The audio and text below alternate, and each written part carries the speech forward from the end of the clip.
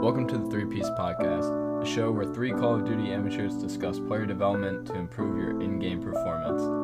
New episodes every Monday at 7 a.m. EST to start your week off with a scoop of inspiration.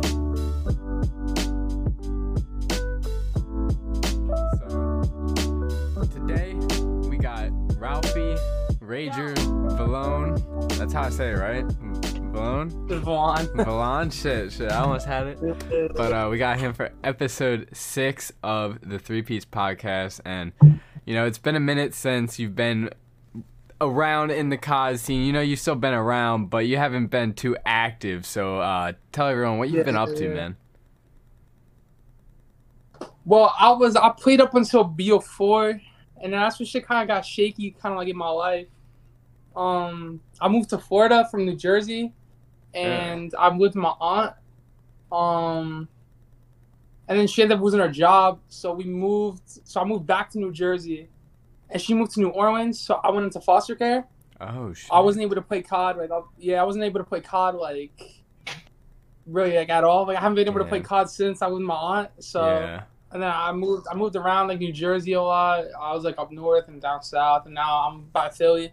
Okay. And then for 8 months I went into rehab, but that's why I wasn't tweeting at all. Oh, but I got out in May.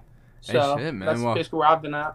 Well, I'm glad that you got out and everything. So that's perfectly gonna tie into I know one of the questions I wanted to talk to you about was the hotel. We're gonna get into that, but and tell anyone that doesn't know you, your in-depth story when it comes to Call of Duty, not just the story that you would tell someone on just a podcast. I mean the story you tell your grandkids if they asked about it, in depth, man. That's the whole movie, bro. But so we got time? Yeah, that's the whole point, man. Talk as long as you want. Go in depth as possible from the very beginning to where you're at now. Well, shit, I mean, I guess it pretty much starts like most kids. You get an Xbox and shit. You start playing just video games, and I discovered Call of Duty. I played the World at War demo. I think that was my first ever COD. I played the demo because I didn't buy. I played all demos when I first got my Xbox. I didn't play any full games. I got MW3 though, towards the end of 2011, right before, or the end of 2012, right before BO2 dropped.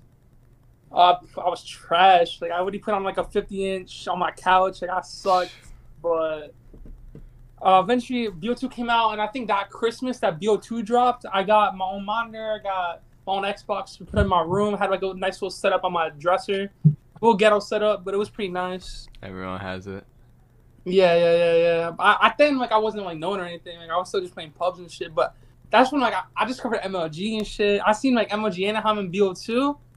And I was damn, I want to do this pro gaming shit. I started playing League Play, I started playing League Play, I think in the end of the summer, of BO2.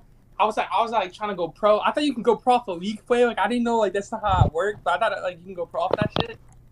Well, there was a point that you could get into champs by your League Play placing though. That was kind of whack. Oh really? Yeah. Was there actually? Yeah. Champs. Are you serious? That's crazy. I did not know that about that. There's I forgot what I think it was to Codcast. They had a moment where they talked about how they're kind of remembering staying up. I think Pac-Man said his team had to stay up for 36 hours going into that final night because if you didn't play for even an hour, you were losing your spot going into champs. Yeah. That's crazy. I had never heard about that. Yeah, no, it was pretty crazy. It was like a gladiator put on League Play for a while. All right, you good now? Yeah, for sure, bro. that shit was wild. All right, so yeah, you can keep going now. I know you had a little interruption. Oh yeah. But so let's see. I play League Play, and then I didn't know that you have to go pro on the COD that's out that year. So when Ghost came out, I was still playing Black Ops, so I hated Ghost. And I was still trying to go pro on BO2, so I played League Play for a whole year on Black Ops 2 during Ghost. I didn't play Ghost. And I had a bunch of different gamer tags, Apex Fusions, BMX Prototype, just random shit.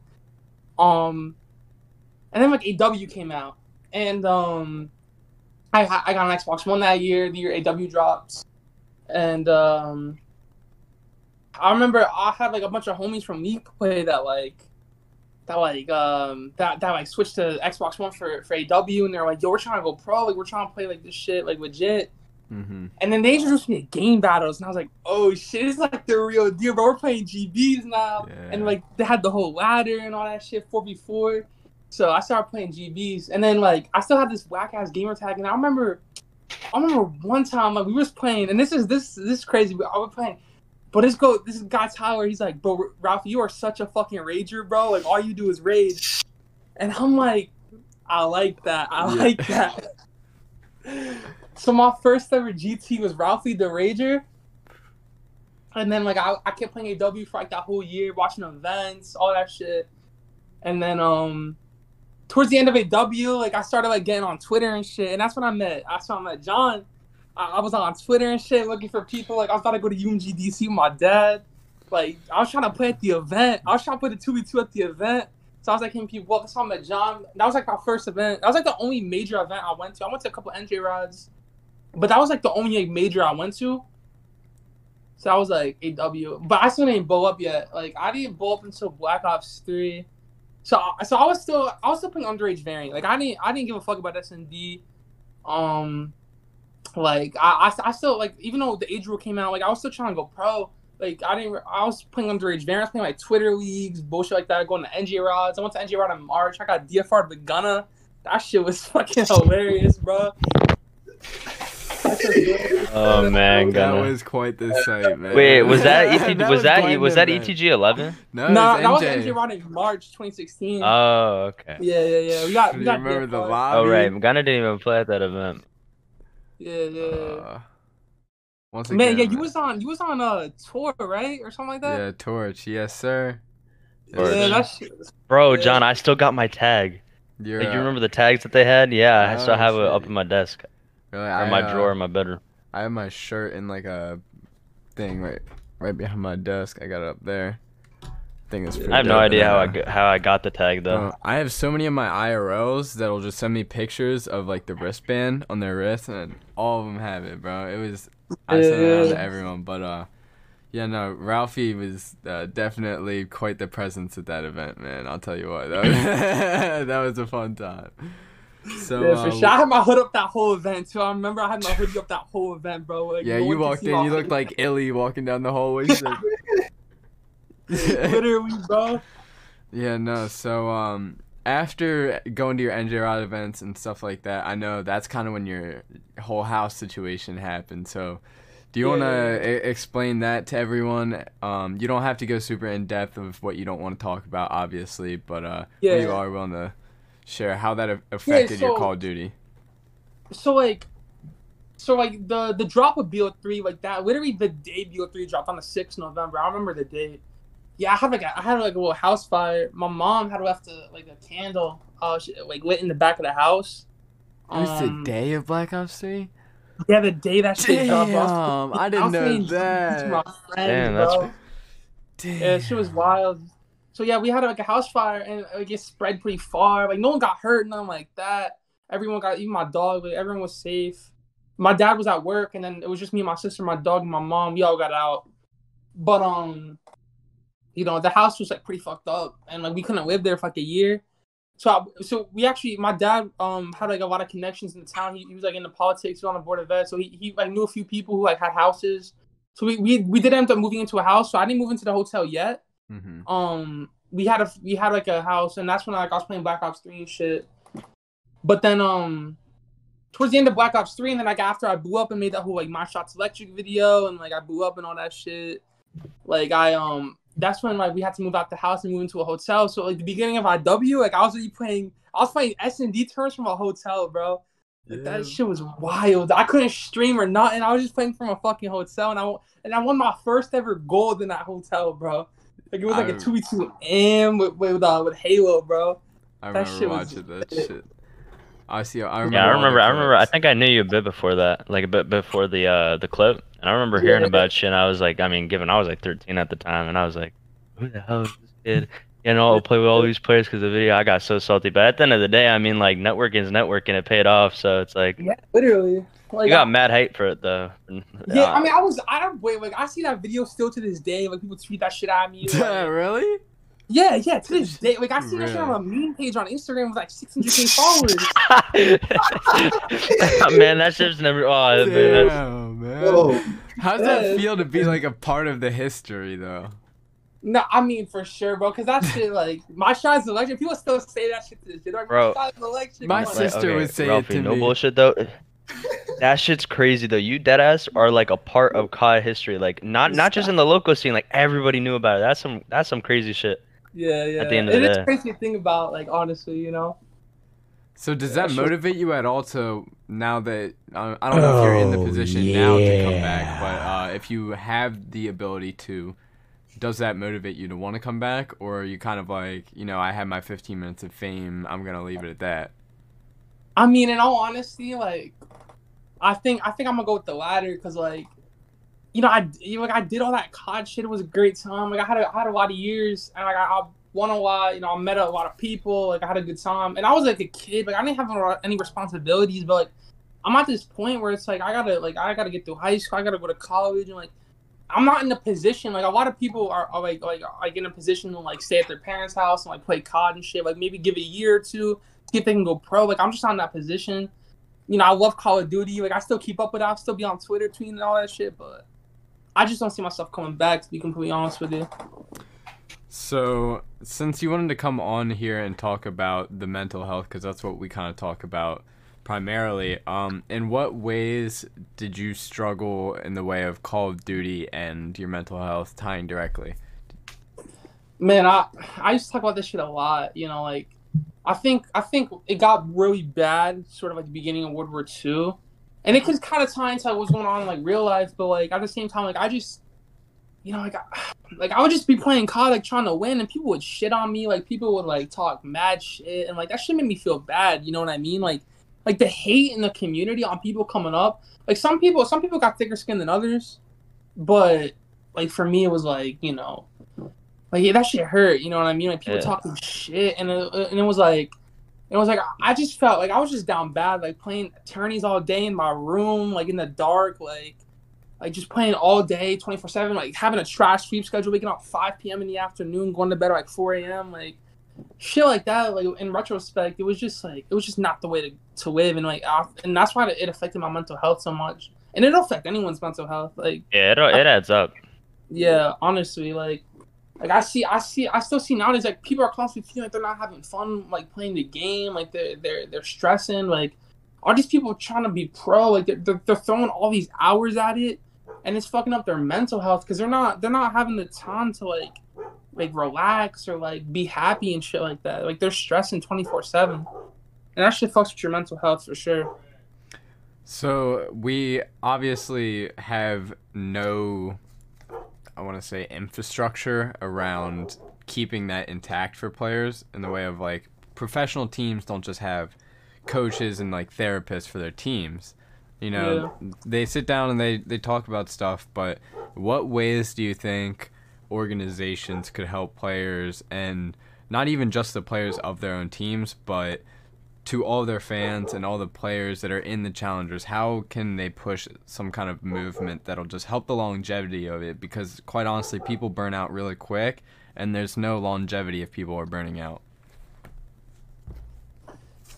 I mean, that's a tough one. You know, like, I'm sure if it was if it was easy, like, someone would have already done it. But in my opinion, I think you know, like having like, I guess, yeah, like an HR type kind of like, you know, like shit for these organizations, like making sure like, you know, every company has like HR, like making sure like everyone's like health, wealth, and like well-being is like, you know, like kept in check. You know, like a lot of these players, like they're put through the grinder, and no one really checks up on them. You know, like people are always like, you know, people will, like, be like, oh, keep going, like everything, but like no one's really checking up on them.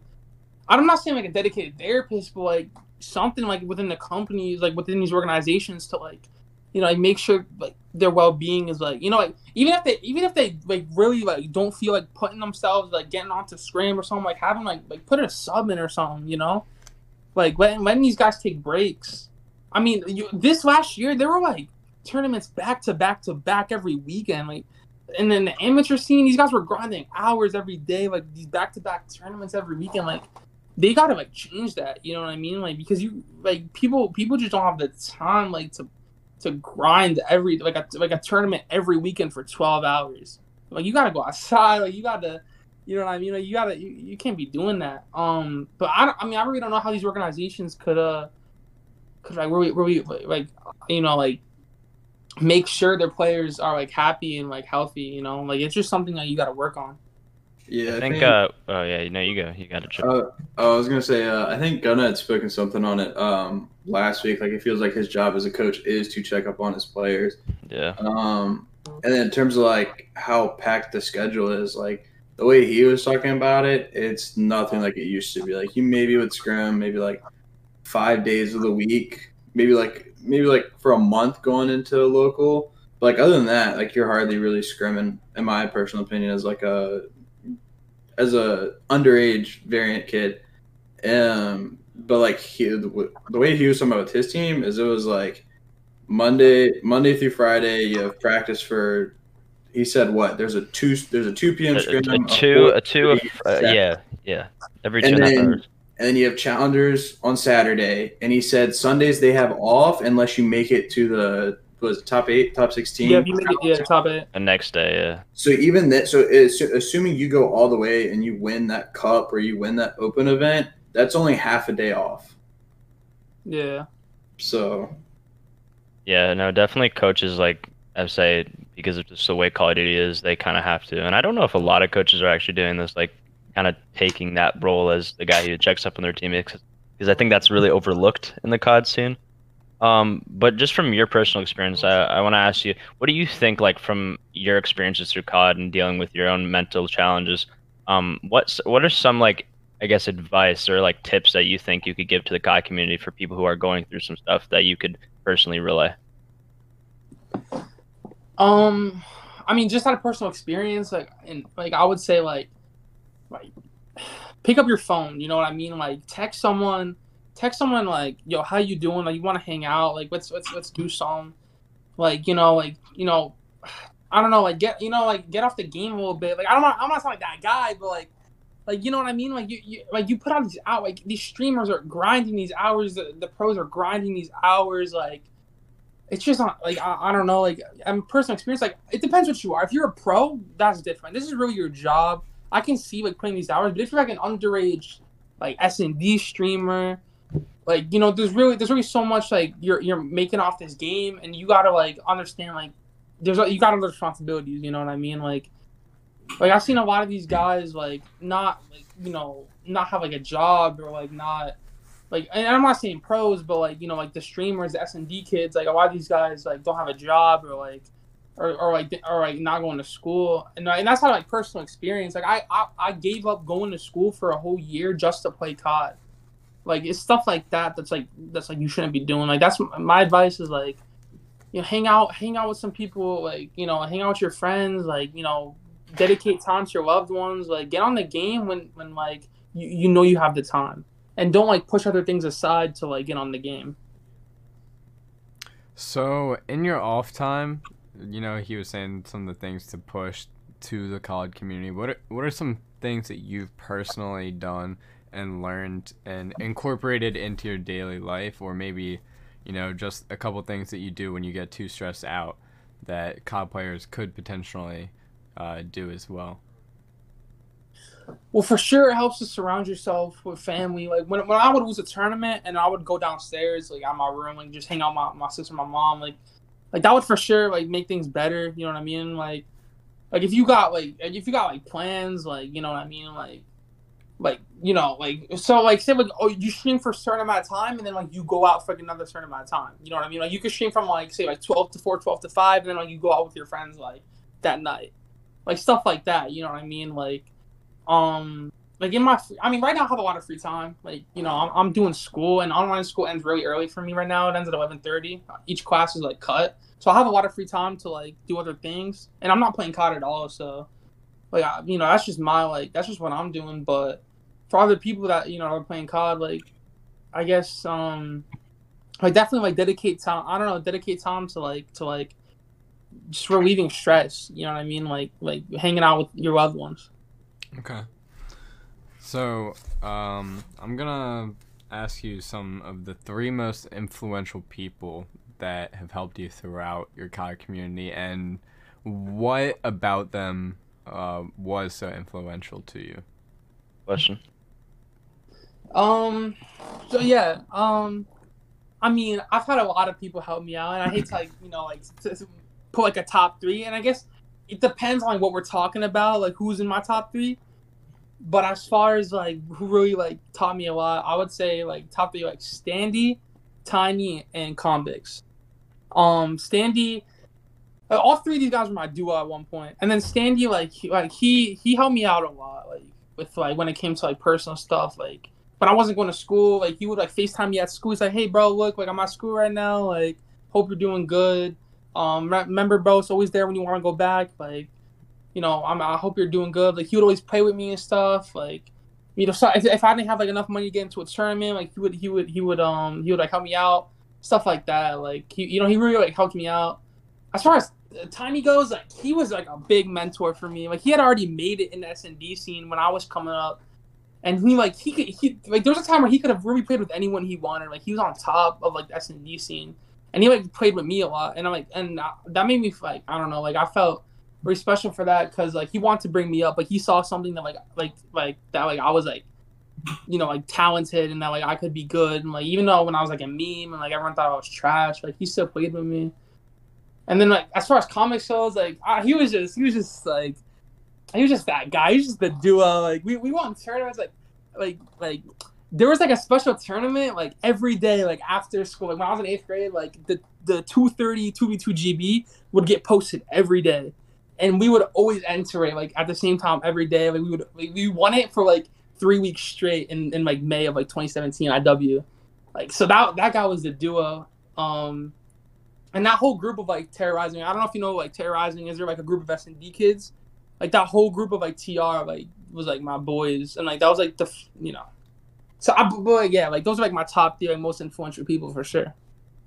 You talked about a little bit of like Tiny and you playing with him and a bunch of those S&D guys. I'm just curious now because you talked a little bit about kind of your story, but just to go into more detail, can you kind of talk us through the moment from when you started to blow up to the point where you got to play with all these people? Kind of like break it down for us.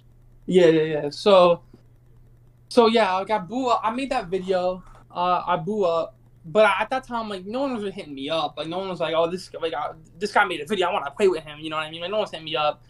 But around that time, like I switched to S&D scene, and I was playing with like the RagerrCoD kids from that community. So we were playing S&D chats against each other. It was like me, like it was like me, Galaxy, like man, what's his name? Like Revy. Like we were just playing S&D chows again, and we would play the same. We would play each other like the same. Like we would just play each other back to back. Like the same kids. We would chow each other. And I was trying to think of some other names, but like it was just all those RagerrCoD kids, like Strat and kids like that. Huh, Mark. So we would just all play S&D chows, and then like Rook Reality hit me up, and Rook Reality was like. And this kid was like coming up. Like he had just won like a tournament like on UMG. Like he beat like Blastful and stuff. Mr. And I was like, yo, like he hit me up. He's like, bro, let's play some of these tournaments. And then like his boys, I think like Strixie and like Atronify, like his boys had just won like a big Prime tournament. And like those Prime tournaments were like the biggest thing you could win S&D at the time. So like they were like really good. And so like me, Luke Reality, Strixie, we started playing on UMG tournaments.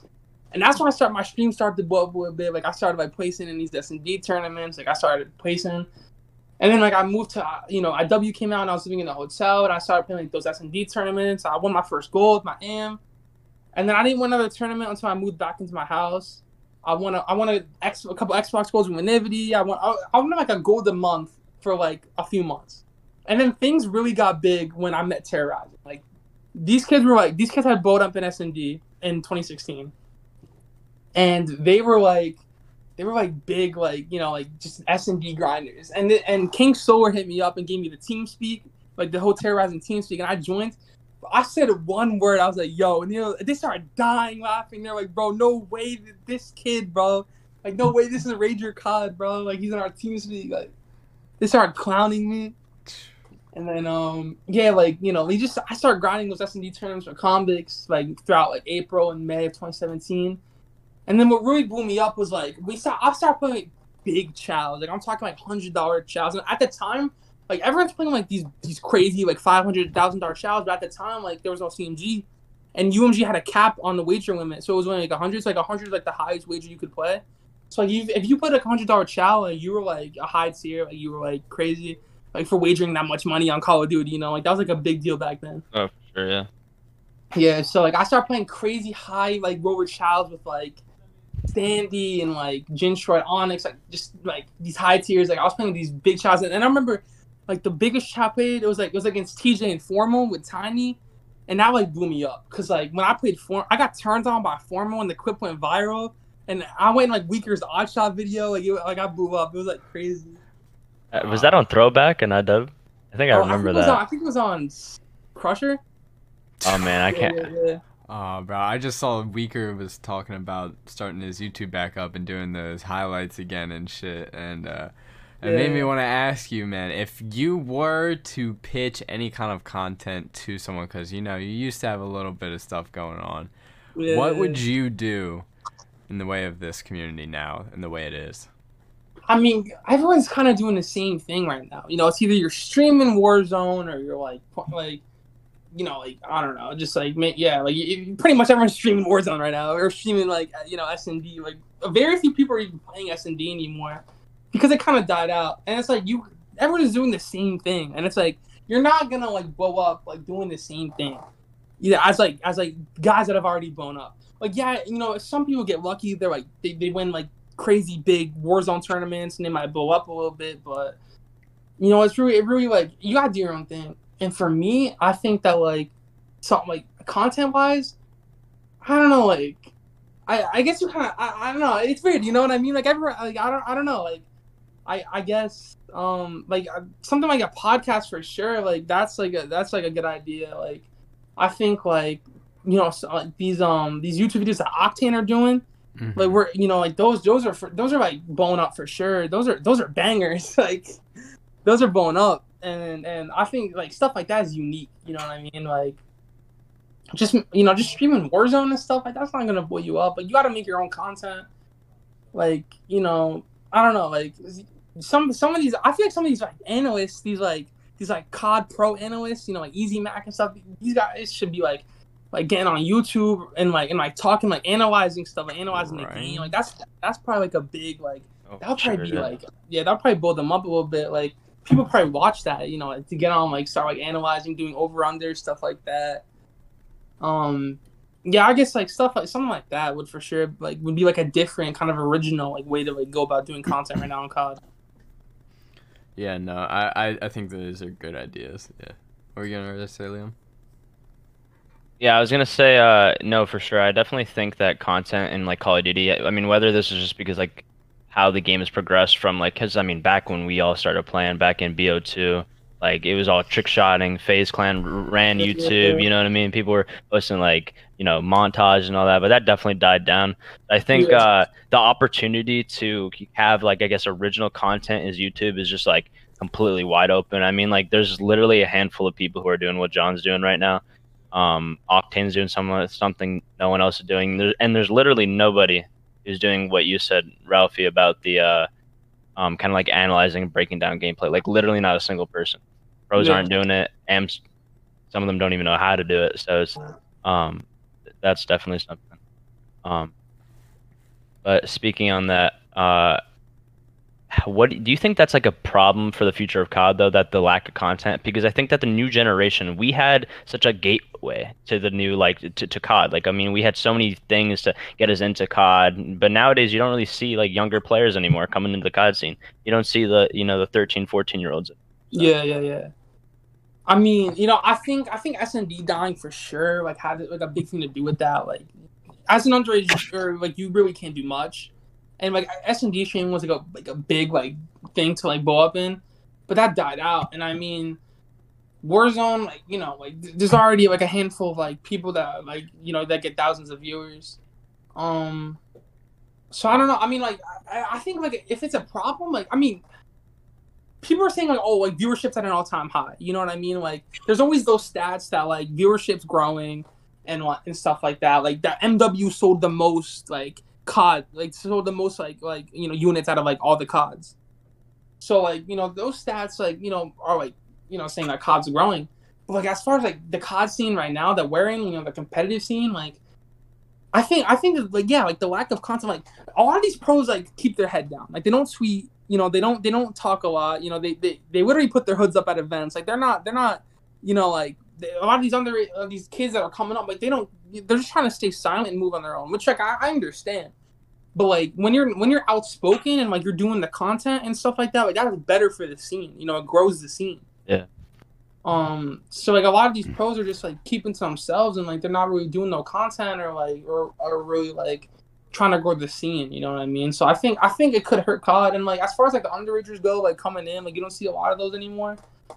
I mean, I think it's just the fact that like like you can't go pro like as an underager anymore. And like there are a lot of underage like WAN kids like back in BO3 and stuff. But it like the I feel like that scene died out, like the kind of like the local scene, you know what I mean? Like that, I think that scene died out. Like, and like Rod stopped hosting the tournaments. Like he stopped like hosting the tournaments. Like there were like barely any locals this year. I know Corona hit, but like there just weren't like locals this year. You know what I mean? And like I feel like that's why like a lot of these underage kids just aren't coming into the scene anymore. Like they can go pro in other games. Like Fortnite killed COD like big time. Like a lot of the underage kids went to Fortnite.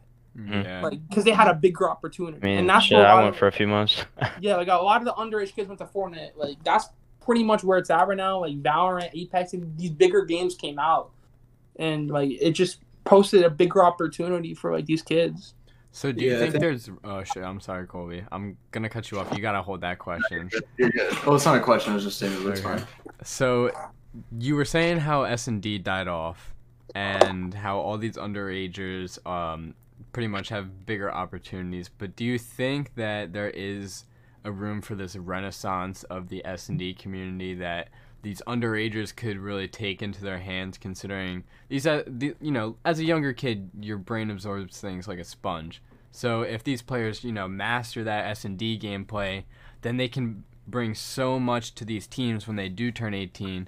They could either be analysts, they could be creating content in that whole time period they have, and then when they turn 18, they can just put their heads down. They already have all that following or whatever that they have behind them, and they can put their foot down. So do you think there is a room for that renaissance, or do you think that Warzone has kind of taken the S&D community spot? I mean, for sure, BR has like changed the game when it comes to that stuff. Like S&D, like in general, like and not just COD, like as like a game mode was like blowing up. Like CS:GO, Rainbow Six, like S&D in general was like a just a game mode that like that blew up. And I think BR became a bigger game mode. Mm-hmm. In terms of like video games. Mm-hmm. And I mean, as far as S&D coming back and there being like a renaissance, like like for sure these underage kids can bring it back. Like, no one's entering tournaments anymore. No one's streaming tournaments. The big prime tournaments that everyone used to like get wake up, get teams for. Like they would get teams for them like a week before. Like play chows leading up to the tournament. Like those big tournaments just aren't like that anymore. Like they're getting like I've seen a prime tournament get 8 teams. Like they're just not like that anymore. And like they gotta bring it back if you want to see like a resurgence of the S&D scene. But like as far as like being it helping like your career, like for sure, like when I remember back when like IW like FaZe had hit up like seasons like Dashy, Celium, Illy Solidus. When FaZe hit him up, they like paid him to like teach him S&D strats. I remember Illy telling me about it. Like they paid him to teach him S&D strats. Like LG paid them to teach them S&D strats, and LG won an event right after that. So like there's proof that like that shit works. You know what I mean? Like after, for sure. Like Tupac was just like Teddy Rex. Like they got franchise spots just to teach like S&D.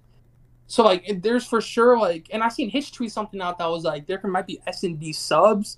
Like you literally put in the game just for like to play S&D, which I don't know if like that might happen, but. Like there's for sure like this chance that it could come back. Mm-hmm. It's just it all depends on the players right now. It all depends, it all depends. It's in their hands, like, and it really depends on like what everyone decides to do.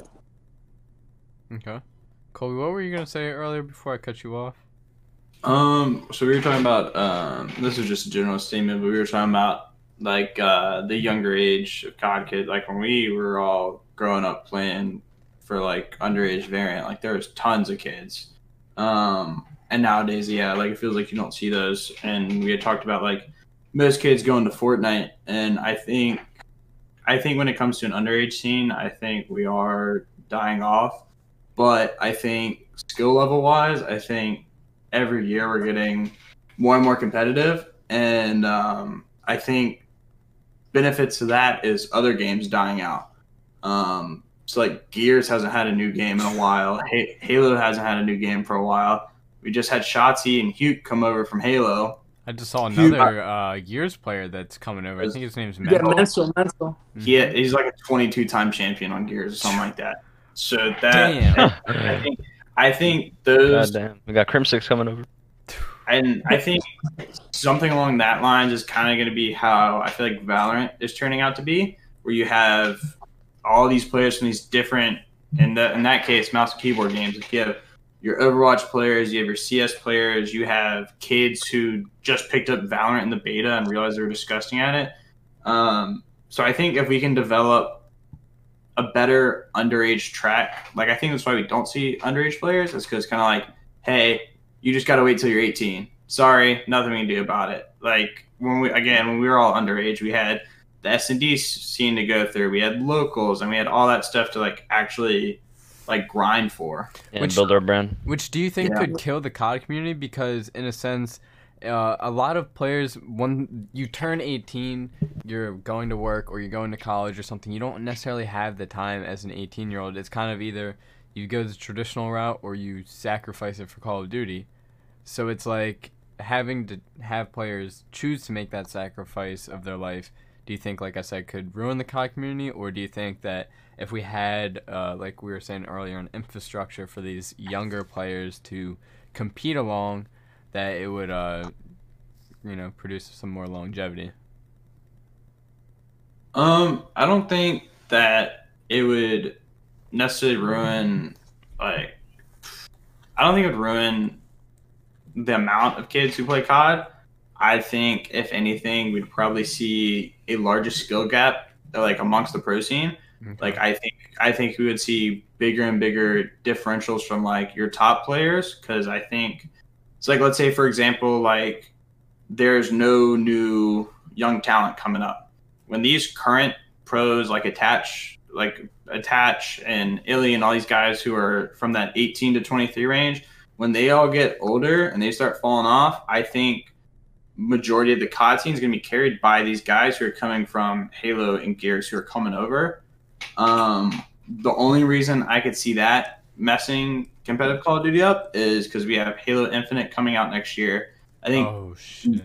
I think the next Gears is in the works, and then for all we know, we'll have even more BR games that come out that might attract our community. Halo, bro.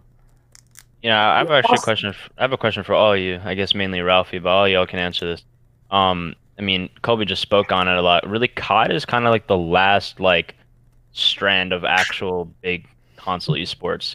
Now, I have a question to you guys. Do you guys think that COD just would make the move to PC? And I don't mean by using mouse and keyboard. I just mean using like the PC as like the console, right? You would still be required on a competitive setting to be using a controller, but do you think that's something they should be doing or pushing towards? We can start with Ralphie. I've talked about this with friends. I think it would create a problem in terms of like people being able to afford to like play the game. PCs are like really expensive. And like I've seen some like kids win on these ghetto setups, you know what I mean, like a laptop and like a 32-inch monitor, default controller, and there's nothing wrong with that, you know what I mean, like but it creates this like thing like people are gonna have to spend like $1,600-$2,000 on like a PC just to like play competitive COD, and I feel like if people are gonna do that, like if people are gonna buy a PC, then they might as well just end up playing a different game, you know what I mean. That's just my opinion on like the PC Switch. I think I want Colby to go next because I have a couple opinions on this. Yeah, I want to hear what he says. I kind of agree with Ralphie. I think it'd definitely be a big step. I think it would, when it comes to gameplay and graphics and all that stuff, I think it would definitely appeal a lot more to the viewer. But I think, and kind of expand on what he was talking about, I think it would kind of entice a more pay-to-win lifestyle. Because obviously, like, you can get a PC for $500, but that's not, you're going to run lower frames, you're going to have lower hertz, you're probably going to have a lower hertz monitor, all this extra stuff that, like, I think it was Blast, like, before Gorillas removed his +1 on his contract extension, he was going to get a $5,000 PC. And so it's, I think if they went PC route, I think we would really have to step up with the underage scene and kind of, in theory, kind of preparing these kids and give them time to start building up their systems. So I agree with the underage thing. I think the only way that, because COD right now, since it's a mature video game, you have to be 18 to play it professionally. So there's no way around that and to having that underage be a thing anymore. So we really have to focus on that, like we were saying, amateur side and talent scouting kind of thing. I know Colby can kind of look at this analogy in a sense. Lacrosse, in a way, the major league lacrosse scene is almost obsolete compared to college lacrosse and high school lacrosse. Like, there's so much more attention around college and high school because, you know, these players are younger, there's so much more potential, and it's to see where these players can go. And it's more of everybody, yeah, the MLL is there, but everybody's talent scouting. And there's not enough teams that all these players would get the time of day that they need. There needs to be more teams in the league if we do switch to PC. I also think that we'd lose a lot of the players we currently have. Like we were saying, people can't make that transfer. A lot of people play COD because it is like pretty much the cheapest esport you can get into besides Fortnite. And even then, it's like, pick your battles. You're going to make money in Fortnite almost directly. It's easier to make money in the game right then and there than it is Call of Duty. So there needs to be more of like an in-game competitive built infrastructure. There doesn't need to be any kind of sites like CMG, UMG. This shit needs to all be built into the game. And that's the only way I think that Call of Duty is going to thrive and survive if it switches to PC. Because so many people from the CS community are going to be like, oh, we've got a new esport we can compete in. If we're dog shit at CS, let's go play COD. All these COD kids are stupid. And it could be so easy for these CS kids to just come over and mollywop everyone. So if there's no way to keep that infrastructure in place, I think that it would just go down a deep, dark rabbit hole, and it would turn into CS, one of those esports that just kind of people talk about, but it's not the hype that it used to be. Yeah, so speaking on the college lacrosse thing, because I'm sure you three probably don't know this. I'm sure majority of people who are going to watch this probably don't know this, but the talent recruiting of underage, like in this case, underage players had gotten so bad, they had to put a rule in where coaches could not contact high schoolers until September 1st of their junior year. Because you had these kids who were in 7th and 8th grade and were getting scholarship offers to go play Division I lacrosse because there was such a skill difference at the time. Like the kids who, and John can attest to this, the kids who, lacrosse is a sport where majority of the time, the longer you're playing, your skill level is going to be beyond any other kid that started. Like I started my sophomore year of high school. So, I think back to the whole underage thing, like I think talent scouting would be a big thing. And I think it wouldn't be as simple as like owners and like I know Glacier is really big on finding his own talent, but I think or franchises would need to get to a point where they're hiring like dedicated talent scouts to go out and find those like one viewer streams of these kids streaming scrims, because there's always some kid out there that doesn't know how to network or anything like that, and it's just raw talent that hasn't been built up yet. There's always a group of kids that blow up on like that one COD. You know what I mean? Like like don't play other CODs. They're not like that. And then like this one COD comes out and they're just like that. They're winning tournaments. Like they're nice. They're blowing up. And I've seen it every COD. I've seen it on every COD. Mm-hmm. So Yeah, no, that's even harder to track now though with locals gone and S&D tournaments gone. Like, you know how hard that's gonna be. See, that's the problem with all this. I mean, like, it's just like a dead end because you don't know where to go. I mean, what are you gonna go watch someone who has like potential but shitting on pub kids? Like that shows nothing to someone's stock. So right now, the biggest thing that I think the underage community has is Cheetawanga tournaments. They are pretty much what UMG used to be, what CMG tournaments used to be. Yep, And they're everything.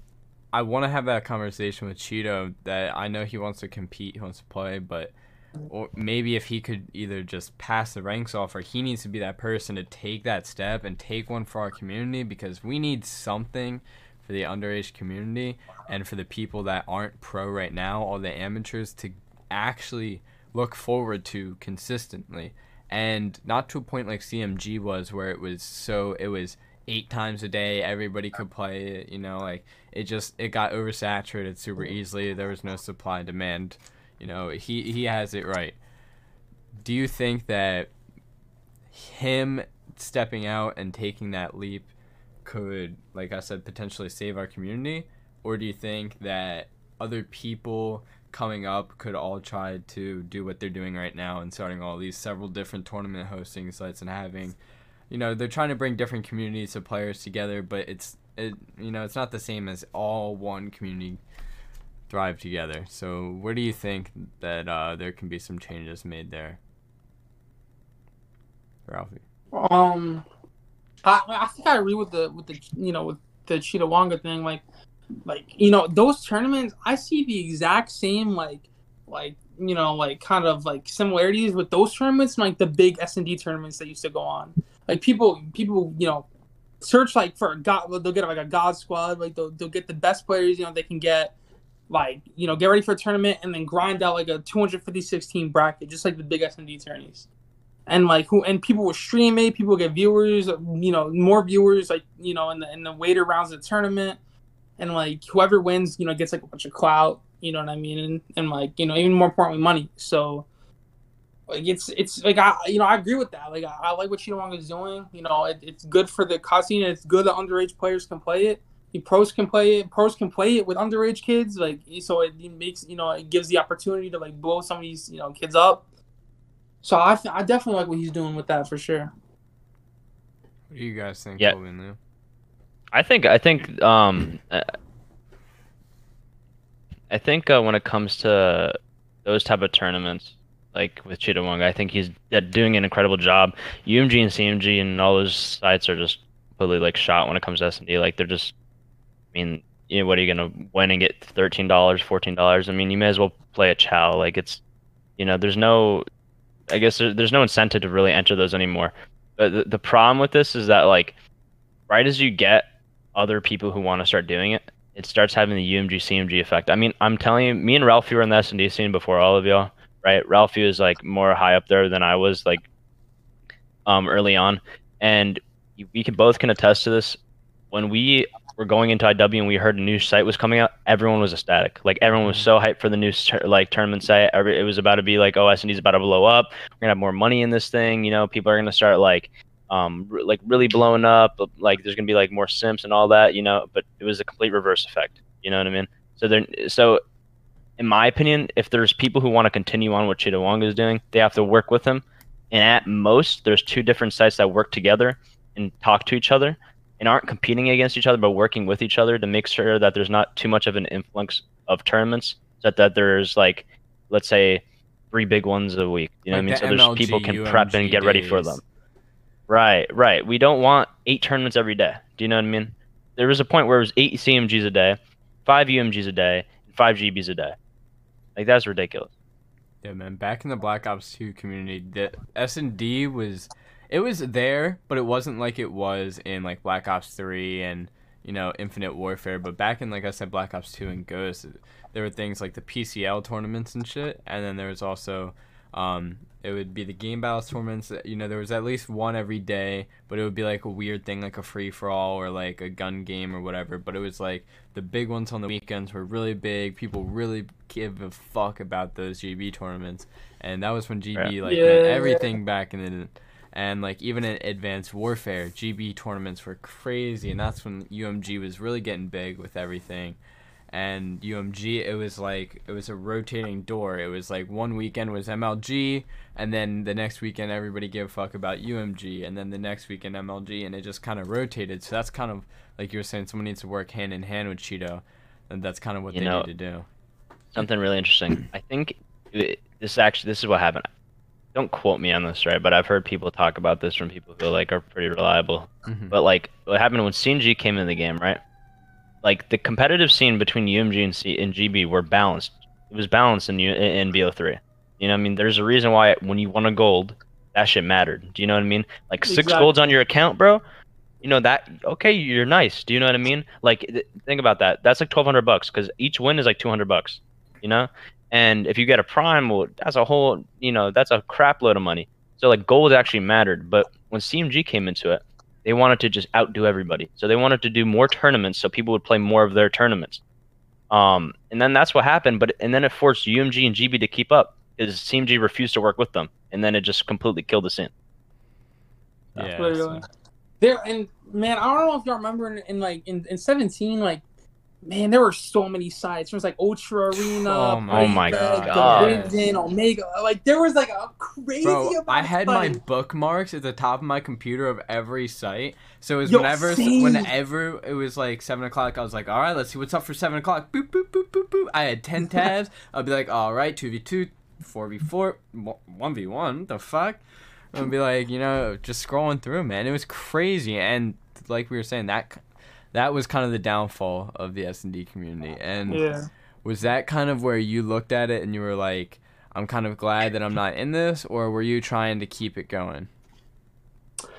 I mean, I tried to keep it going as much as I could. Like, you know, like BO4 was like where like when I kind of dropped off. Like I wasn't getting on every day, going to tournaments. Like, you know, like that was like my sophomore year of high school. So I was really like, you know, starting to like join like high school clubs and like do other things outside of COD. But I was still playing COD, but I would only get on for the big tournament. So like I would hit up Terrorize and I'd be like, hey yo, like, let's play this big tourney on this weekend or this big tourney on this weekend or whatever. Like, you know, and I would just get on for the big tournament, stream and get off. You know what I mean? And I was having a good time doing that. But, you know, like I had a feeling that like S&D just wasn't what it used to be. Like, you know, a lot of like my homies were turning 18 and we're like we're playing like amateur scene and we're trying to go pro. So it was like all the people that I had in S&D scene like turned 18. Mm-hmm. So I was kind of like, all right, like I'm gonna just wait outside turn 18. I was before like I had to quit COD, but I was just gonna wait outside turn 18 and kind of like stop playing. But when I got back on here on Twitter like this year, like back in May, like I took a look at it and I'm like, man, like S&D is dead. There's no reason for me to come back. Like I, you know, almost everyone's 18. Like all the big guys are 18. Like no one's, you know, like it's just over. You know what I mean? And even getting in the amateur scene, it's like, what's the point? Because like you can't like qualify for champs through an LCQ anymore. There's an amateur champs. You gotta like pop off bad in every tournament, like more than like someone crazy to get called up to the league. And then it's like you get called up to the league, you gotta perform there or you're getting dropped after one tournament. And it's online now too, so it's like you gotta like, you know what I mean, stress the whole internet thing. I'm like, I can't dude, I'm from Jersey, but we got no fiber. Like so, you know, it's just not like that anymore. It's just not worth it. And that's why personally, like you know, to like answer your question, like, yeah, like I kinda was like I that's when I realized like it just wasn't worth it anymore. So do you think what kind of incentives do you think there is for someone to make it worth it now? You know, you were saying there's so many, you were pointing out pretty much all the ways that you can't join the league, which are very logical points that you made. What ways are there for someone to want to play anymore with how difficult it is, the low acceptance rate? Like, like you're saying, what's the point? Well, I can't lie. There isn't that one time a day where I'm like, imagine what it'd be like to hold that trophy on the stage. You know what I mean? And that feeling goes for everyone, bro. If you're a competitive person, you want that. Like if you have a love for COD or any esport, you have a love for it, and you really want to like make that like man, bro. Like I don't know about any of you, but for me growing up, like I was just like, holy fuck, like I do not want to catch myself in like an office job, slaving my Same life here, away. bro. Like, I'm still thinking that. that's what I'm saying. Like I really like if you find something you love, you gotta run with that shit, no matter what anyone else says. Parents, friends, even your own gut. Like you gotta like run with that shit because that's what you love. And so like the incentive is really just like if you have a love for the game and you want to go pro, like you want to hold that trophy, like you want to be the best. That's a bigger incentive than any of the cons that I brought up. You know what I mean? Straight up. But That's giving me the I'm chills just just in. thinking You know, about it. That was a good response, man. That I'm gonna be honest. That's so facts, man. Like, you couldn't have yeah. said it any better. Oh my god. I think with that beautiful of a point, man, we gotta lead it into round 11. So Colby, I'm gonna hand this off to you. Shit. All right. Well, I'm not sure, John. I know you had your little notes, so I'm not sure if you have any other questions, but I'm gonna ask the basic one that we've asked everybody so Yeah. far. So, even though you're out of the scene, Ralphie, what are your 3 biggest off-season tips that AM should be doing this off-season? Okay. Number one is networking. Like a lot of these guys, like and I'm not gonna name names, but I've seen a lot of these guys like are like bashing like other guys, and they're like blah blah. Like, nah, bro, you gotta network, get cool with these other AMs. Some of these guys that came up on NW, I get it. They're MW come ups. You disrespect them, whatever. Get cool with them. They're gonna be nice at Cold War, whether you like it or not. So hit them up. Number two, grind out the stream a little bit. Like I said, I did say streaming's dead, but like like you're still playing COD. Like, you gotta get your name out there. So grind out these Cheetah Wonga tournaments, these throwback tournaments. Get your stream out there.